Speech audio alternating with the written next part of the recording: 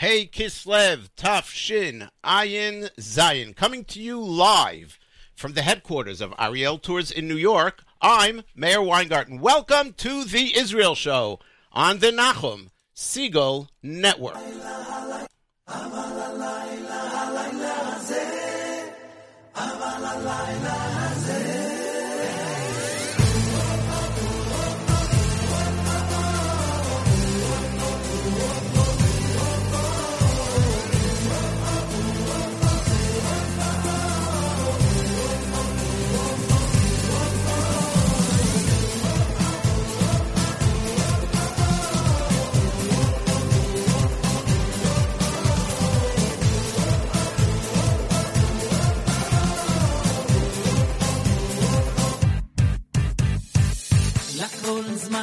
לכל זמן ועת, לכל זמן ועת, את לאור, את לשנוא, את מלחמה, ויית שלום. לכל זמן ועת, לכל זמן ועת, את לאור, את לשנוא, את מלחמה, ויית שלום.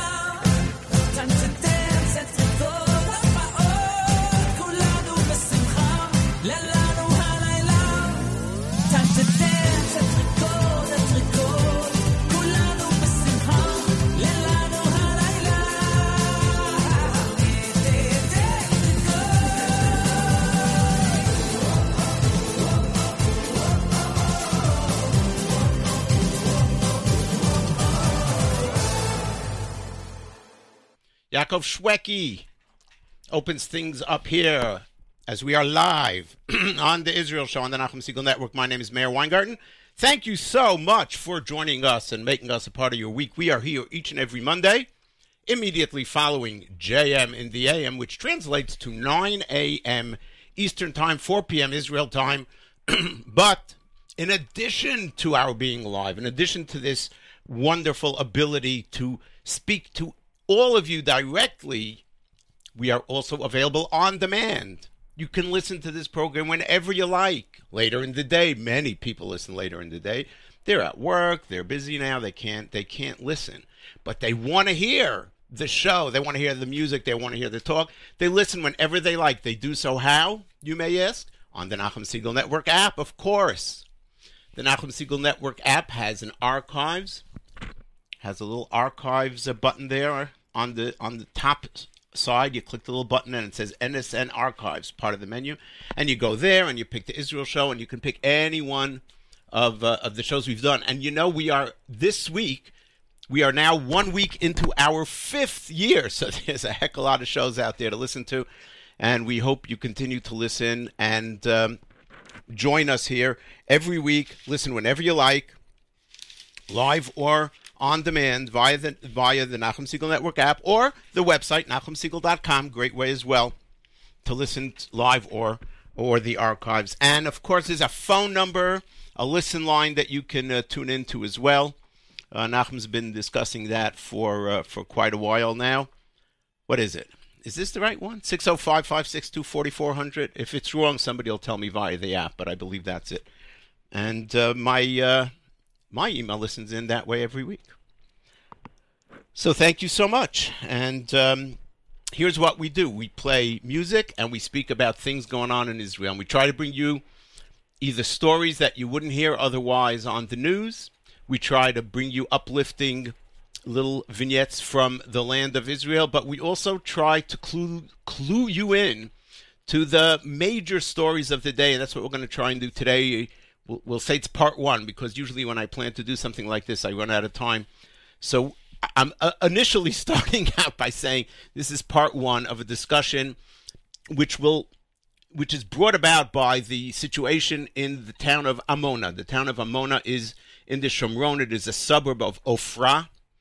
In the Shomron, Ofra is the first, basically, pretty much the first big yishuv in Yehuda and Shomron. Amona was established about 20 years ago. There are about 50 families living there. It was thought when they went to live there that the land that they are on did not belong to anyone, did not belong to any Arab previously. And so in good faith, they went and settled there and have been living their lives there. And over the years, it has been attested to the fact that the land, some of it, a small part of it, does seem to have private Arab ownership. The Israeli courts, who are very strict about this type of thing, the Israeli courts decided that the town of Amona has to be moved. Basically, the houses, the town destroyed. The Jews that are living there expelled from their homes, and the government would have to rebuild the town somewhere else where there's no private property claims. This judgment has been pushed off and pushed off and pushed off, and finally the court said that's it, that's enough, and has demanded from the government that by December the 25th, means 20 days from now, by December 25th, the government must carry out the ruling of the High Court. And as I guess in all of my life is surely like this. You know, when crunch time, when you get close to the crunch time, you start getting busy. And so this has been a big issue now for the last few weeks, and the government, and especially the Bayit HaYehudi party, led by Naftali Bennett and Ayelet Shaked, the ministers of education and minister of justice, respectively, have been trying to craft a new proposal called Chok HaHasdara. It seems that this morning in Israel time, some compromise agreement was reached. We'll try and cover the basic history for you as we go along in the show. And next week, we'll cover the rest. But just to give you, those of you who are following the story and know it well, to bring you up to today, the Knesset, it seems, it is hoped, will approve a compromise agreement which will not allow Amona to remain where it is. Amona will have to be destroyed and the Jews expelled. However, it will give the Israeli government a legal way, through legislation in the Knesset, to take care of such situations in the future, and such situations will surely come up in the future, and therefore many are seeing this compromise as a victory, albeit a sad one. We'll get all into it a little as we go on in the show. We're going to go to some music. Here's a huge favorite. Poogie with Yoya. Need I say more? My name is Meir Weingarten. You're tuned to the Israel Show on the Nachum Segal Network.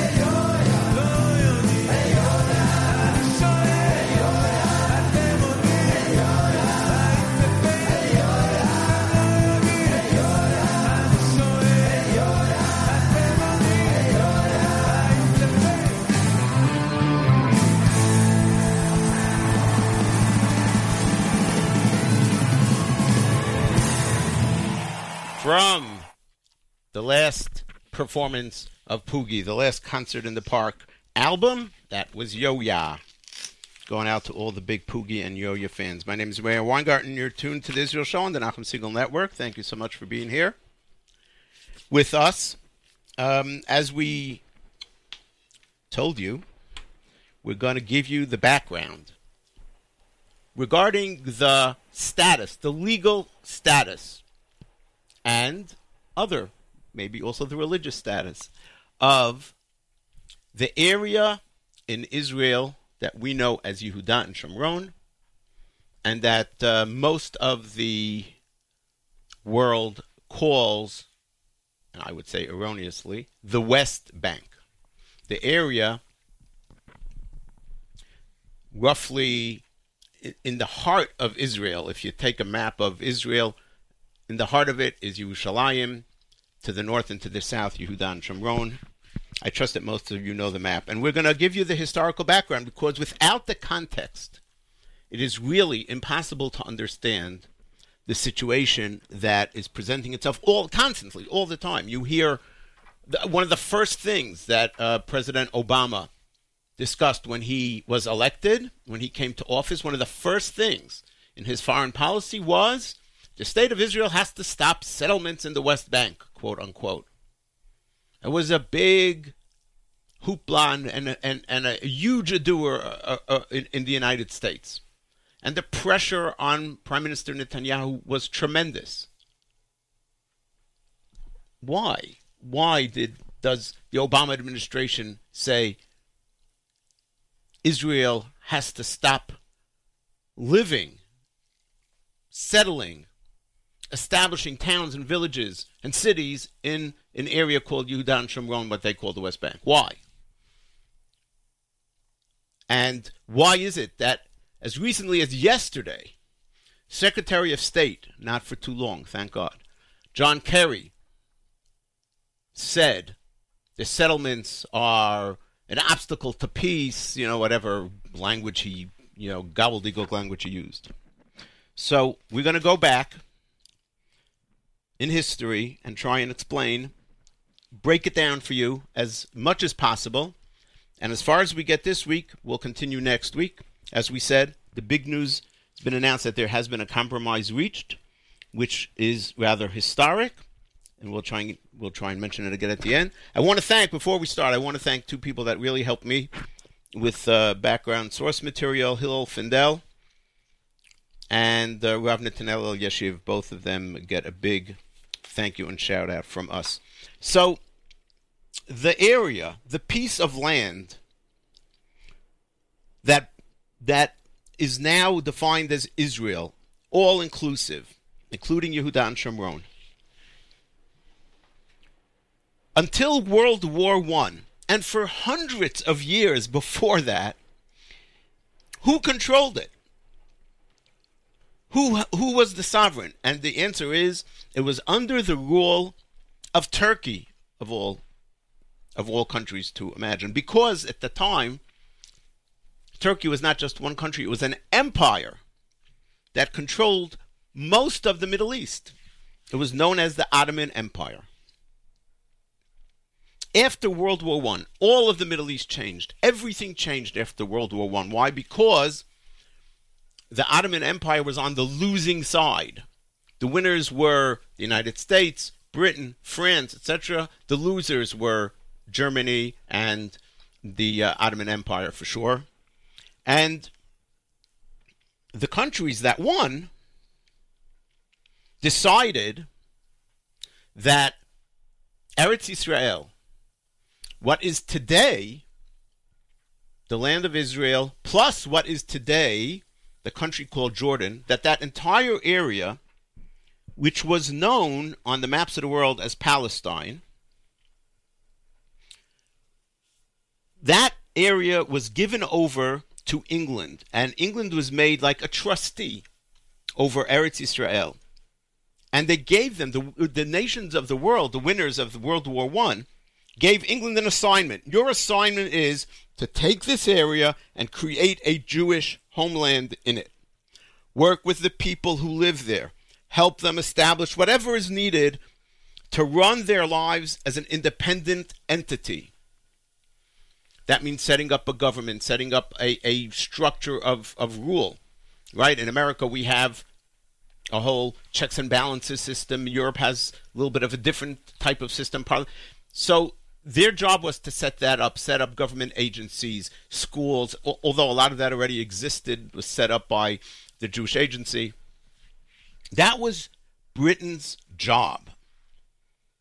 That was the mandate that they were given, and hence this was called the British Mandate. And the British Mandate was in charge of Palestine from the early 1920s till 1948. The British basically did a rotten, lousy job. Boy, did they mess it up. They messed up the entire Middle East. In fact, everything that we're seeing in the Middle East today, all the unrest, all the crazy fighting between Shia and Sunni, between Alawites and Syria and the others, the whole situation in Iran and Iraq, Syria, Lebanon, all the craziness, it is all a result, well, I shouldn't say all, but greatly the result of the foolish things that Great Britain and the Allies did after World War I, where they just took swaths of land and said, okay, this is Iraq, this is Syria, this is that, this is Saudi Arabia, and took different tribes, Arab tribes, and said, okay, you're in charge of this, you're in charge of that, and so forth, without thinking about who these people are, which different groups might be in the same territory under the same quote-unquote national identity, but really hate each other and want to kill each other and so forth. And so whenever Britain says anything about anything in the Middle East, just think to yourself, it's your fault. Well, comes 1946, 47, post-Holocaust, hundreds of thousands of Jewish refugees are clamoring to get into Eretz Yisrael. The British don't know what to do. The Arabs are rioting. Nothing's changed. The Arab terror was a weapon used as a political weapon. Terror used as a political weapon did not start with Yasser Arafat. It didn't start in 1967. This was going on for decades and decades before the establishment of the State of Israel. So the British said, that's it. We've had it. You know, it's like kids sometimes, right? They're playing with toys, then they're fighting with other, kids or siblings or whatever, and then the toy breaks. And now the kids say, you know what, I don't want to play with that toy anymore. Here. So Britain messed up the situation in Eretz Yisrael. The Arabs were allowed to riot, were given arms. The Jews were unfortunately put down to a great extent by the British. And so the British said, we're out.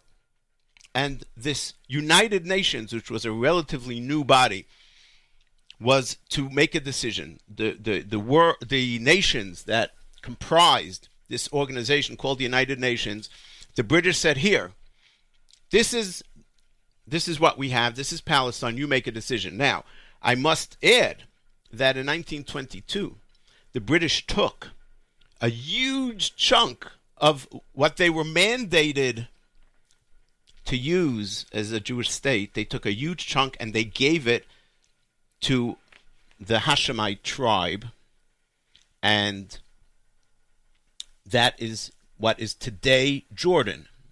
The country of Jordan today was basically a huge chunk of land, and if you look at its borders, its eastern borders, they're basically lines that were drawn with a ruler by some British, officer or pakid.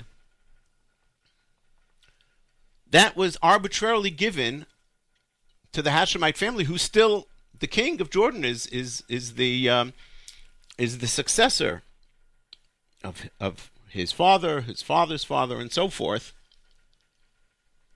And why are they in any way a legitimate country more than Israel? Yeah, there is no reason.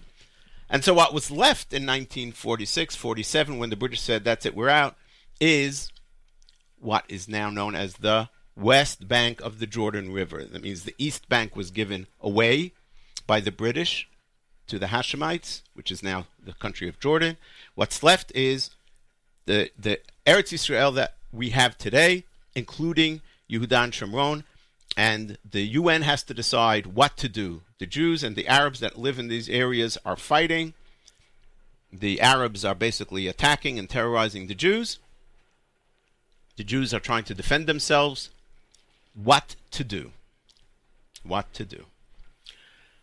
We're going to break for some music, and then we'll come back and tell you the rest of the story. And how appropriate is this? Shalom lach Eretz Nehederet. This version of it, it's originally done by Yehoram Gaon classically, but this version was done especially for the Nachum Segal Network for a previous year's halftime show by Soul Farm. Here they are. My name is Meir Weingarten. You're tuned to the Israel Show on the Nachum Segal Network.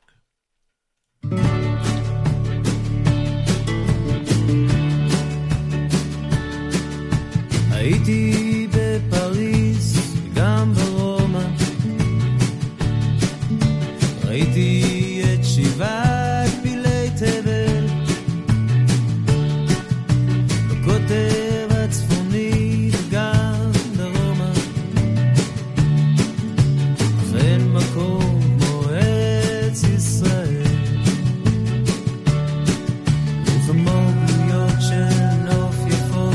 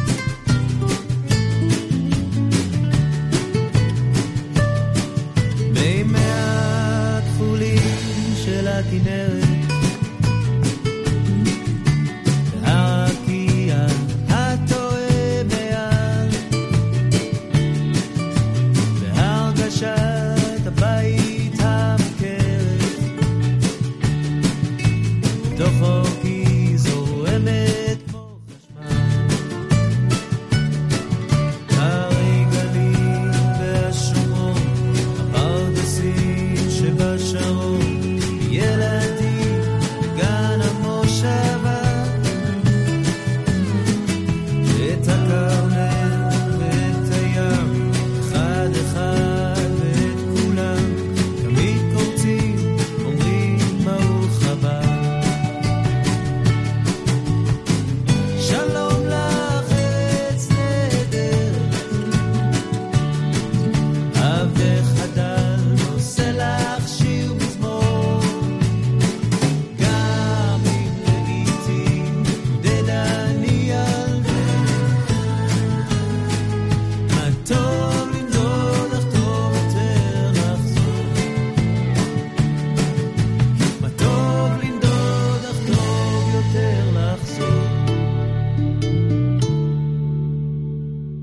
In our Me'ir Milim segment, we shed light on a word or phrase in the Hebrew language.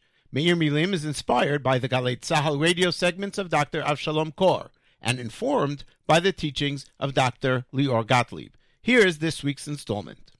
Yaakov's sons are plotting what to do with their brother Yosef. Their initial idea, kill him.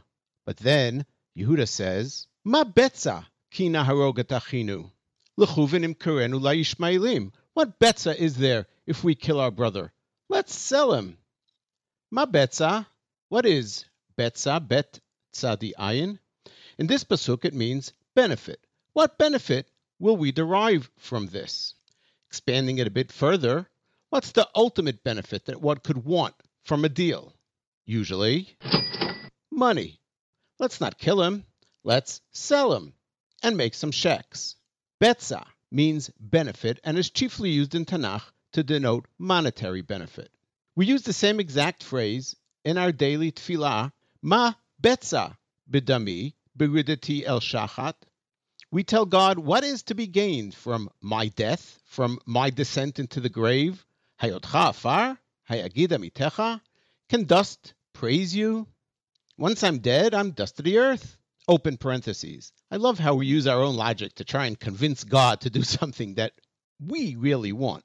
If I die, we reason with God. You, God, you lose out. You gain nothing by my death, because dead people can't sing your praises. It's not about me. Clearly, God, it's in your best interest to keep me alive. I really hope God doesn't fall for that. Close parentheses. Ma betza, what benefit? What benefit is there to a particular act?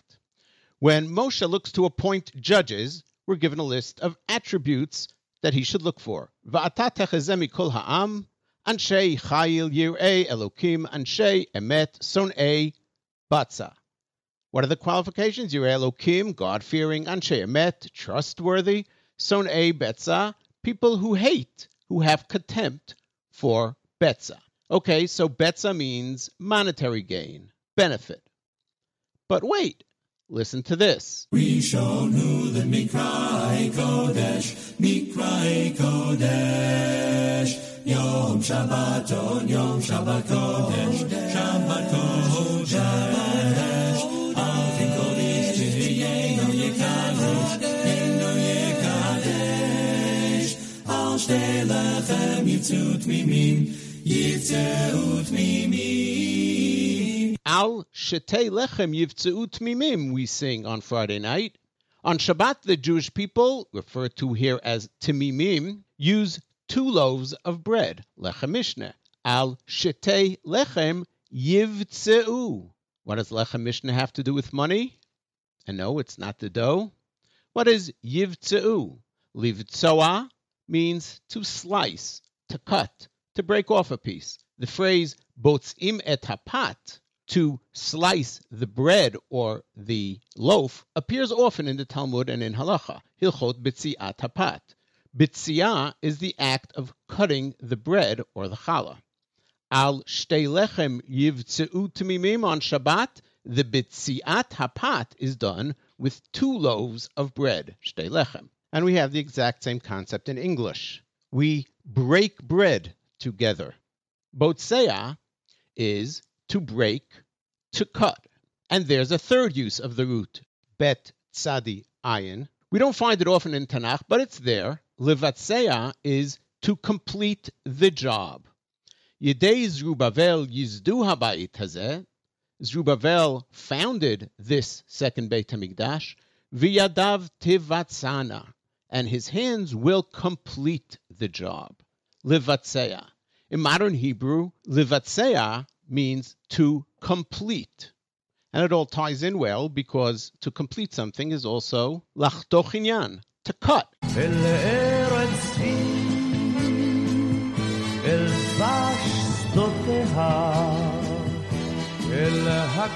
Israel has had many military operations. Operation Yonatan in Entebbe, Operation Moses and Solomon in Ethiopia. In Hebrew, they are called Mivtza Yonatan, Mivtza Moshe.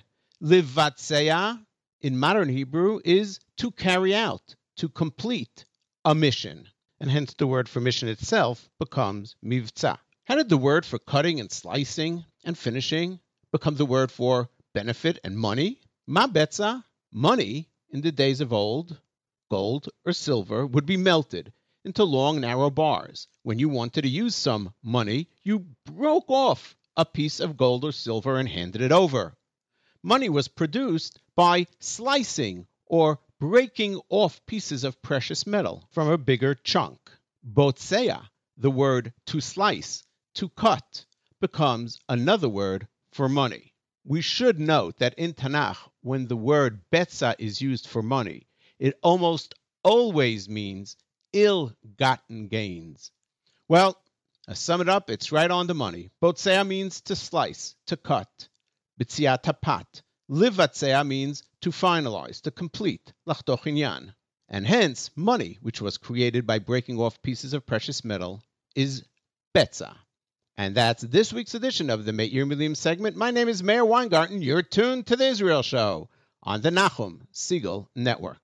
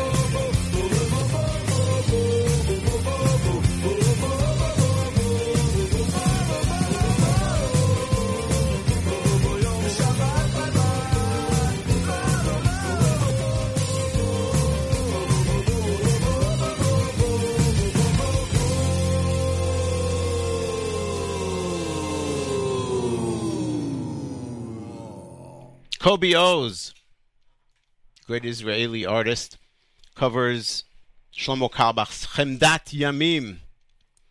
Here on the Israel Show, my name is Meir Weingarten. You're tuned to the Nachum Segal Network. We, the Israel Show, is sponsored by Nefesh B'Nefesh. Oh my gosh, what an amazing organization this is. They have one purpose, and that is to help Olim, potential Olim, come to Israel from the Western world, especially from the United States, and they do so much to make that happen.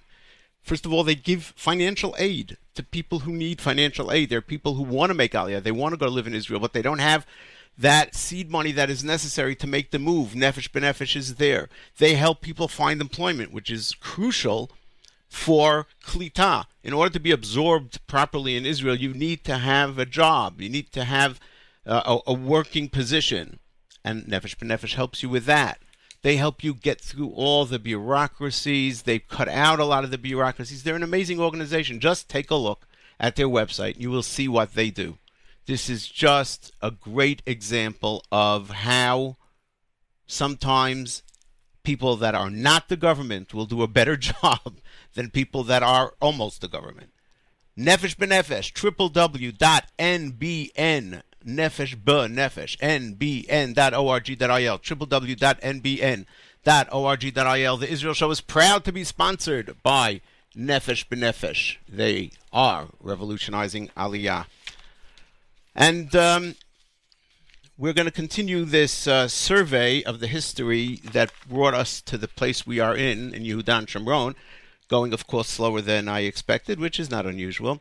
So now the United Nations has to make a decision. We're going to take this area that is now called Palestine, what is left of the original area, and have to decide how to deal with it. The Jews, the Arabs, they're fighting, they're squabbling. They have a committee. They appoint a committee to make a committee, to find the committee, to discuss whether there should be a committee, and so forth. And finally, there is a recommendation by the UN Committee on Palestine. And the recommendation is, we'll split it.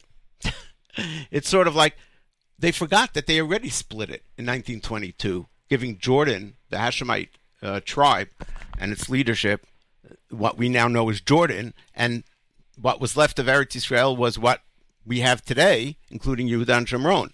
No. That's like the Arabs like to do that. They call it the salami system, right? So we cut off a chunk of the salami and we take it. And then we say, oh, wait, look, this salami that's left over, we want part of it. No, but you have a part of it already. No, but look, why should you have all of this? Take another chunk and split that and so forth until you're not left with any of the salami. So the UN, on November the 29th, 1947, what's known in Israel as Haftet b'November, votes to divide Eretz Yisrael between Jews and Arabs. 2 states, a Jewish one and an Arab one. You hear that? 2 states, a Jewish one and an Arab one. A 2-state solution. That's what it was. When? Almost 70 years ago. Well, the Jews were cheering. The Arabs, on the other hand, said, no.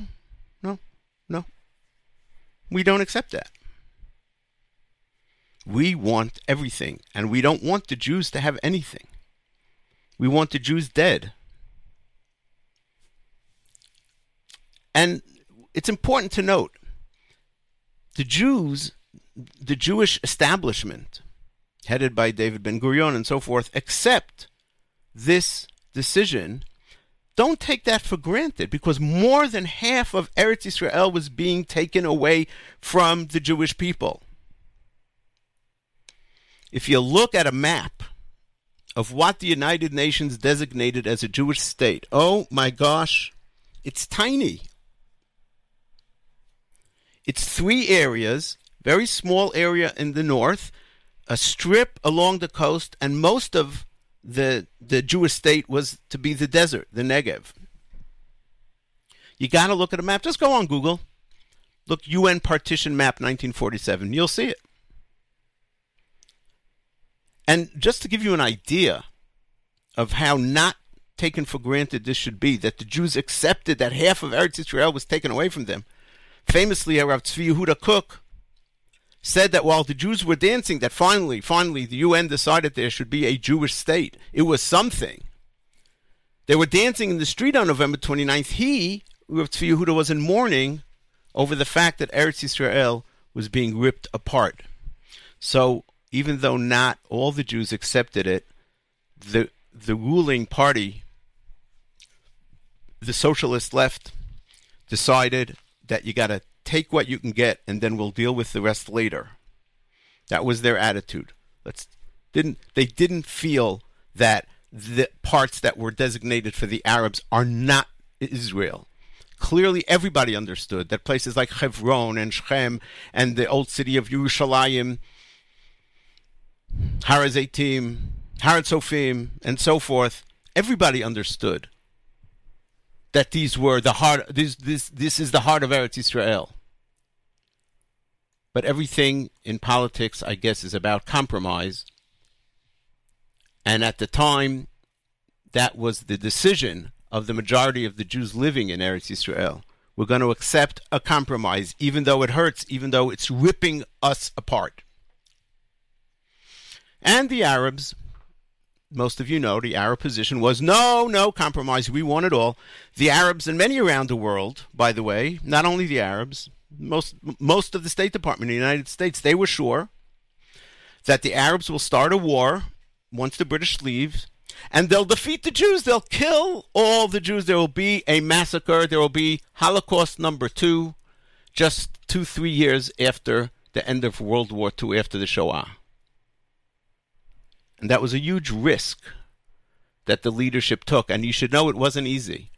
That in the vote, whether to accept this and ultimately meaning go to war, the vote amongst the then pre-government, the Jewish Agency, was very close because people were afraid, and it was the courage of David Ben-Gurion that won the day and made this happen. And God helped us. God helped us with the miracle of Israel's War of Independence. So now we have a question. In the Israeli War of Independence, Israel was able to expand somewhat the initial territory that was designated to it by the UN. Now you have the map, and try and envision it in your head, and if you can't, then for sure, if you don't know what Israel looked like, the map of Israel between 48 and 67, go to Google Israel borders 1948, 1950, and so forth, pre-1967, whatever. It'll all show you the same thing. The whole middle part, it's sort of like you have a challah and you take out the middle part. So you have the whole area of Israel, and in the middle, there's a chunk that is Yerushalayim in the center, the Shomron above it to the north, Yehuda to the south. And Yerushalayim, which was to be, according to the UN, an international zone not ruled by any country, was split. A border ran through the city. Uveliba Choma, as Naomi Shemer beautifully wrote. So now that middle part, and on most maps it's designated by a green border, and hence it's called the Green Line. The parts of Eretz Yisrael that are now not under Jewish control, who gets that? What happened to that area that the UN designated, allotted for the Arab state? That area that we call Yehuda Shomron and others call the West Bank. Who does it belong to? It really belongs to nobody, right? The UN said Jews are going to get this, the Arabs are going to get that. The Arabs say no, we don't. We reject this whole agreement. We reject the concept. They go to war and they lose. They rejected the agreement. The area of Yehuda and Shomron is now sort of in limbo. You can't go to war, lose, and then say, oh no, I changed my mind now. No, it doesn't work that way. So Jordan says, you know what? I'll take it. They just take things or are given things, just like that. So in 1950, 2 years later, Jordan decides to declare itself the sovereign over Yehuda and Shomron. So understand that there was never, ever in the history of mankind an Arab state, an Arab independent state in Yehuda and Shomron. So why should Jordan be allowed to say, oh, it's mine, and claim ownership? Why not Israel? Why can't Israel go and claim ownership? Well, the fact is that no country of the countries of the world recognized Jordan's claim on Yehuda and Shomron. People forget that. Jordan was a foreign occupier of Yehuda and Shomron from 1948 till 1967. An occupation that was not recognized by any country in the world except, believe it or not, England and Pakistan. And then in 1967, Jordan attacks Israel. Israel defends itself, and as we all know, Yehuda and Shomron are, we're going to use the word, controlled by Israel. So now Israel controls the entire area. Think about it. Who does this belong to? Depends who you ask. Many will say, the Jewish people returned home. Historic Yerushalayim, Hebron, Shechem.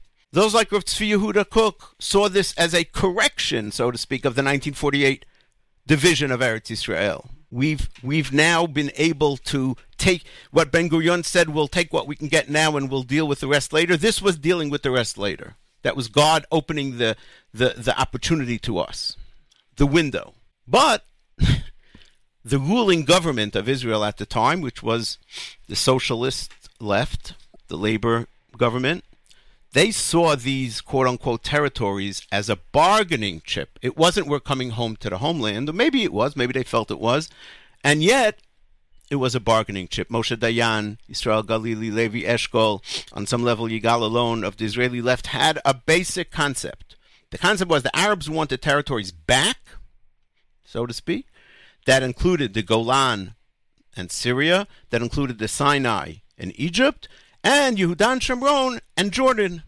So in exchange for peace and recognition of Israel, Israel said to the Arabs, we'll trade, we'll have a swap.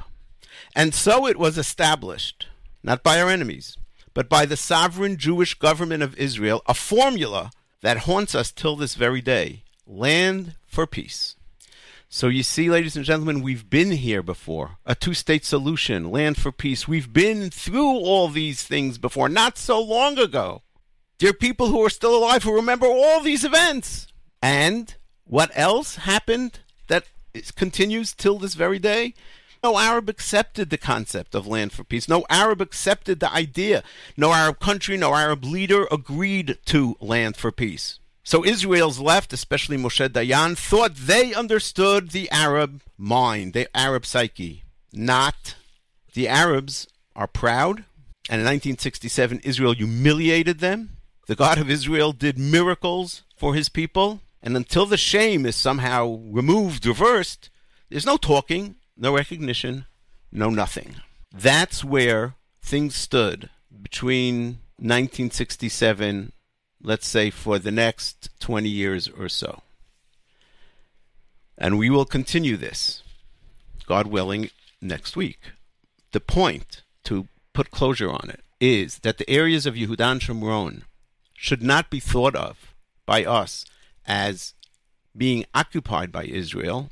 In the worst case, if you want to think about it like someone from the outside, it's an area that's in dispute, but it is an area that never belonged legally. In the modern era, it never really belonged to anyone. And so if Jews decide to settle in place X or place Y, what claim can a land registry of the Jordanian government, let's say, what claim can that give a person?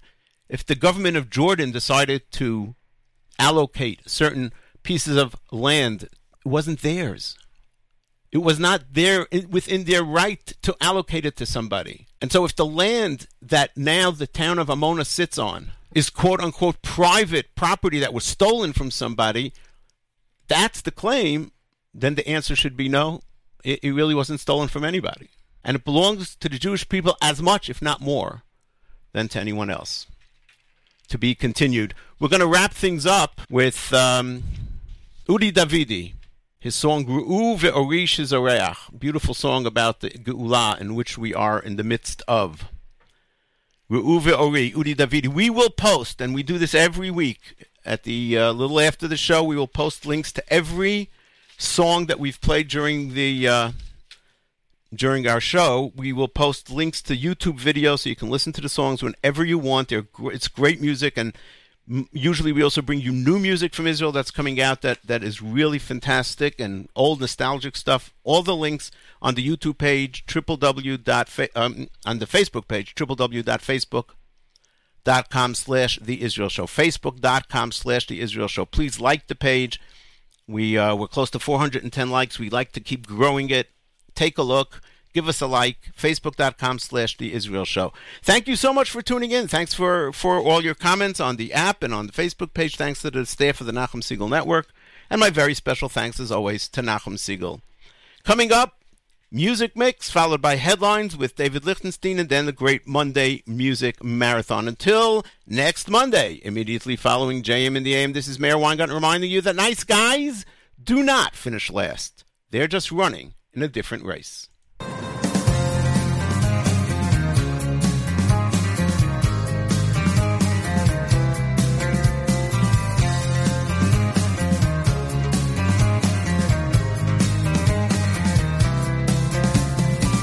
ובימים ובלילות חיפשתי את שאהבה נפשי וכאילו הכל נעלם ברחובות או ממדם אפשר להרגיש את זה אומרים זו גאולה הנה הנה זה בא וכשהלב כמעט נשבר שרוע על אדמת נחר איילת השחר מפציעה כל דודי דופק הגיע כבר הזמן הנה הנה זה בא כך גאולתן של ישראל בתחילה כמעט כל שהיא הולכת ורבה כך גאולתן של ישראל בתחילה כמעט כל שהיא הולכת ורבה חיפשתי אמונה, חיפשתי מנוחה רציתי רק תשובה שומרים הסובבים בעיר אמרו חכה תמצא על משכבי בלילות שוב אותם קולות אומרים זו גאולה, הנה הנה זה בא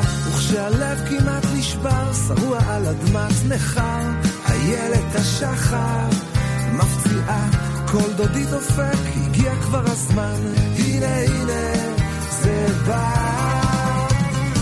כך גאולתן של ישראל בתחילה כמעט כל שהיא הולכת ורבה כך גאולתן של ישראל בתחילה כמעט כל שהיא הולכת ורבה בשעה שמלך המשיח בא עומד על גג בית המקדש ואומר ענבים הגיע זמן גאולתכם ואם אין אתם מאמינים ראו באורי שזורח ראו באורי שזורח